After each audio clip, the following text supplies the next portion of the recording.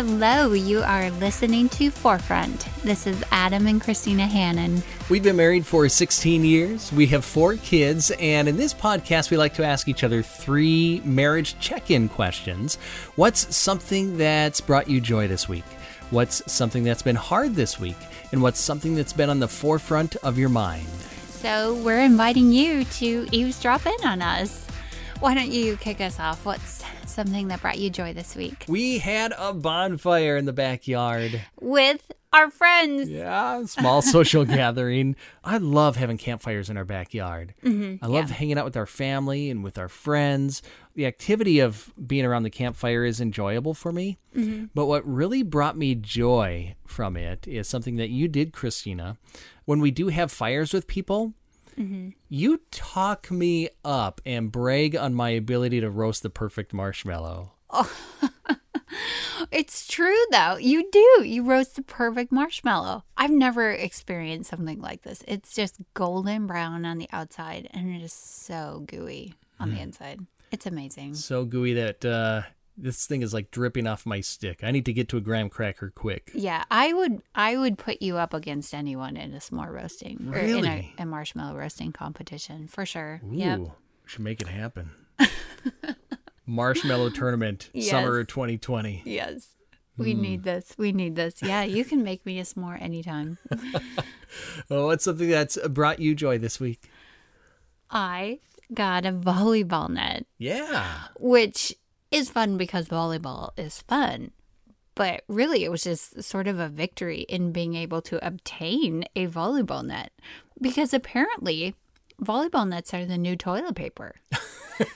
You cannot find them in the store anymore. People are buying them like crazy. Your mindset when you left to go find one was that you were going to be picky on which net to get? Yeah, I wanted a good quality net. How many stores did you go to until you finally found just any? All of them. All of the stores. Sorry, and we're all sold out. yeah, and that's what they told me. They were like, everyone's been buying these volleyball nets. Do you think that's because of COVID or because, weather's finally nice or both? Probably both. Yeah. I mean, they blamed it on COVID, but everybody blames everything on COVID now. Right. Right. Well, congratulations. We've been having a lot of fun with that in the backyard. Volleyball and badminton. It's a multi-purpose net. Yeah, it's a hybrid. And I would love, we should combine our marshmallow roasting competition with like a badminton tournament. I love badminton. Or the prize for the winners of badminton, get a marshmallow. Oh, yeah. Roasted by the marshmallow roasting king. It's so good. Oh. Awesome. Yeah. What's been something that was hard this week? I think it's something that's been hard for, all of us. All the injustice, racial tension, the devastation that's going on, specifically in Minneapolis on Lake Street, where it's just kind of the epicenter of all this. Christina and I have spent a lot of time on Lake Street. I used to live nearby there. Yeah, some of our first dates were in that neighborhood. Yeah, Calhoun Square. Yeah. And we spent a lot of time at the Children's Hospital there. Yeah, just 3 blocks north of Lake Street. So it was hard to see. I know this is hard on multiple levels, but it was hard for me to see pictures of some of the places that we've been to and we're familiar with just absolutely destroyed by vandalism or fire. It's hard. Yeah, hard because of the destruction and the racial tension that's been going on. Yeah. But also hard because those are places that you have all these memories and just locations that you loved. Like Midtown Global Market. I'm not sure if that was destroyed. I think I saw from one of the pictures, like the parking ramp next to it was destroyed. So we love this place.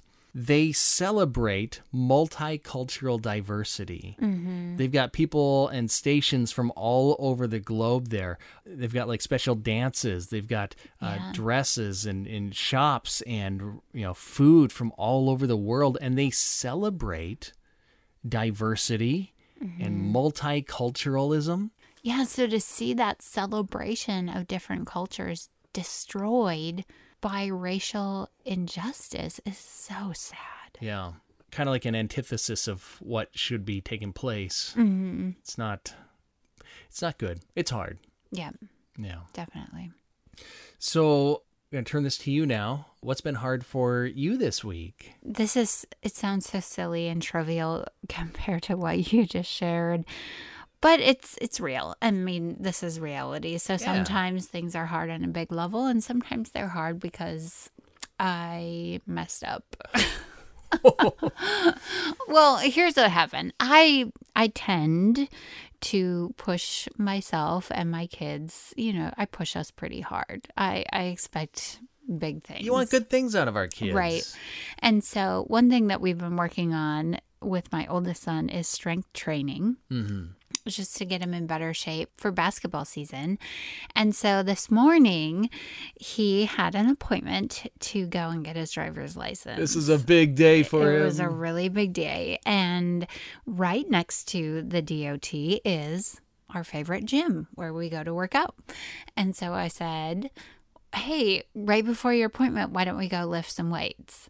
And he was kind of like, I don't know if that's a great idea. I've got a lot going on in the morning, which is true. Like, he was up at 5 a.m. going to work. Yeah, so, he's working hard. He wasn't being lazy by any means. I was just that pushy. And I was like, oh, no, you can go to work and lift weights and get your driver's license. Why not do everything? Maximizer. I know. I totally am. So here's what happened. Oh, I felt so bad. He's been such a good sport. He's been 16 for a while. Yep. Hasn't been able to get his license. Because of COVID and the DOT being closed. Mm-hmm. So he finally was able to get in for an appointment today. And I pushed him to lift weights. And then we got into his car, which is hot. I mean, the AC doesn't work very well. It's his first car, of course not. Right. So it's a warm day. We're already sweaty in this hot car. We get to the DOT, and I didn't realize they were checking temperatures at the door. To make sure you didn't have a fever. Yeah. So we walk up to the door. She takes our temperatures, and we're at 99.8. Oh, no. I felt so bad. I mean, we don't have a fever. We're not sick. Mm-mm. We just, honestly had just worked out and just gotten out of this really blazing hot vehicle. I felt so bad. And so she's like, okay, why don't you just sit over in the shade for a while and I'll check you in a minute. And I was apparently hot before. I started sweating bullets. I've got to cool down. I've got to cool down. I was in a panic.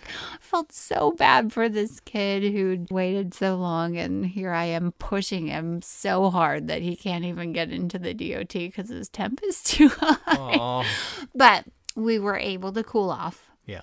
And our temps were fine. Mm-hmm. And, we wore a mask and we sanitized our hands and all the things. But he got his license. He got his license. So next week when I ask what's something that's been hard, I mean, we're in a whole new ballgame now of parenting. Mm-hmm. Could be anything. Could be anything. What's been on the forefront of your mind this week? So we talked about some of the results of the riots and the destruction specifically that's going on. But what's been on the forefront of my mind today has been how to talk about race. Yeah. It's a hard subject. Yeah, and you talk about things for a living. I do. Got a radio show. So it's a hard topic. It's an important topic. It's really important right now. Mm-hmm. So how do we talk about it and how do we do it well? I think one of the reasons it's on my mind today is, you remember Brant Hansen? He was on our podcast as a guest a few weeks ago. Yeah. And he and his producer, Sherry, were talking among themselves and thought, there's a lot of people who just don't know how to talk about race. Mm-hmm. What if we help them? So a group of us actually got on a Zoom call together, and that was the topic of conversation. And you know what? It was really good. Oh, good. Yeah. So what did you take away from that? Well, kind of what I already knew. I don't know what I'm talking about. Because here's the thing, and this is kind of my big takeaway. there's a lot of things talked about, like point people to Jesus. Instead of talking about the situation, you can talk about Jesus in light of the situation because he's relevant in this, right? Mm-hmm. But one of my big takeaways wasn't something that was specifically addressed, but as I'm listening to different people talk, I think one of the reasons talking about race is hard for me is because I don't think about it. Like, if I'm honest, I don't think about it hardly ever. Mm-hmm. I don't have to think about how I sound, how I look, how I come across to people from different races when I interact with them. Like, I just don't put a lot of thought into that. Mm-hmm. And then after the conversation today, and I could be wrong, I don't know, I'm trying to learn. I'm trying. Mm-hmm. I know I've got a long way to go, but after the conversation today, I'm thinking, I don't think that's the case for a lot of minorities. I think that is on their mind probably all the time, like how they're coming across to people from different races. How they're being perceived. That's got to be exhausting. Yeah. Like, that would be hard. So, again, I could be off. I don't know. But that just kind of helped me empathize a little bit more. Mm-hmm. So we'll see where the conversation goes after this. But I think that was a really helpful conversation to have. I'm glad I had it. And we're not done having these conversations. No, but it's a good place to start. I think so. So what's been something on the forefront of your mind this week? Well, I had a conversation with our daughter this last week, and I gave her some advice. And it was one of those situations where, as the words were coming out of my mouth, I was thinking, am I actually saying this? Am I giving the best advice or the worst advice? Essentially, what I told her was, sometimes you just have to fake it till you make it. Mm-hmm. And the context of the situation was, there are times when jealousy, it's hard. And you don't feel loving towards someone, if you're honest. But what's the right way to respond to that? Is it this fake it till you make it, sort of put on a smile, say a nice thing to that person, and just sort of like, okay, I'm happy for you, even though maybe you're not, and just fake it through and move on, rather than letting your ugly jealousy show in inappropriate ways? So on one hand, you've got honesty and authenticity being important. Mm-hmm. On the other hand, doing the right thing and treating people well, also very important. Right. So I've just been struggling through that this week of like, why would I give that advice to my daughter? Because I don't want her to be a liar. I don't want her to be living a duplicitous life. That's not correct. But at the same time, I wonder, biblically, is there any grounds at all to act in love when you don't actually feel loving? And I heard this quote from C.S. Lewis. He said, "Do not waste time bothering whether you love your neighbor. Act as if you did." Oh, C.S. Lewis for the win again. I know, always, right? Yeah, that's sort of this fake it till you make it thing. Like, don't worry about whether you actually are loving or feeling these things. Just do them because they're the right things. And in scripture, I wonder if that looks like the word imitate in the ESV is what I use. And so we're called to imitate God. We're called to imitate Christ. We're called to imitate Paul and the other apostles and look at how they lived and just consider the outcome of their way of life and then imitate that. And so I looked up the Greek word because I love my Strong's Concordance. And the Greek word there, that imitate word, is the word that we use to mimic or to be an actor. Oh. So you act as if you are loving, even though, like, the reality of being an actor is that you aren't truly that thing. You're just playing that role. And so you start to imitate these people, these apostles, Paul, Christ, God. You imitate these people. And then I wonder, is that an act of faith? Is that part of what faith is I do these things And I pray that they would just become actually who I am, or a part of my true reality.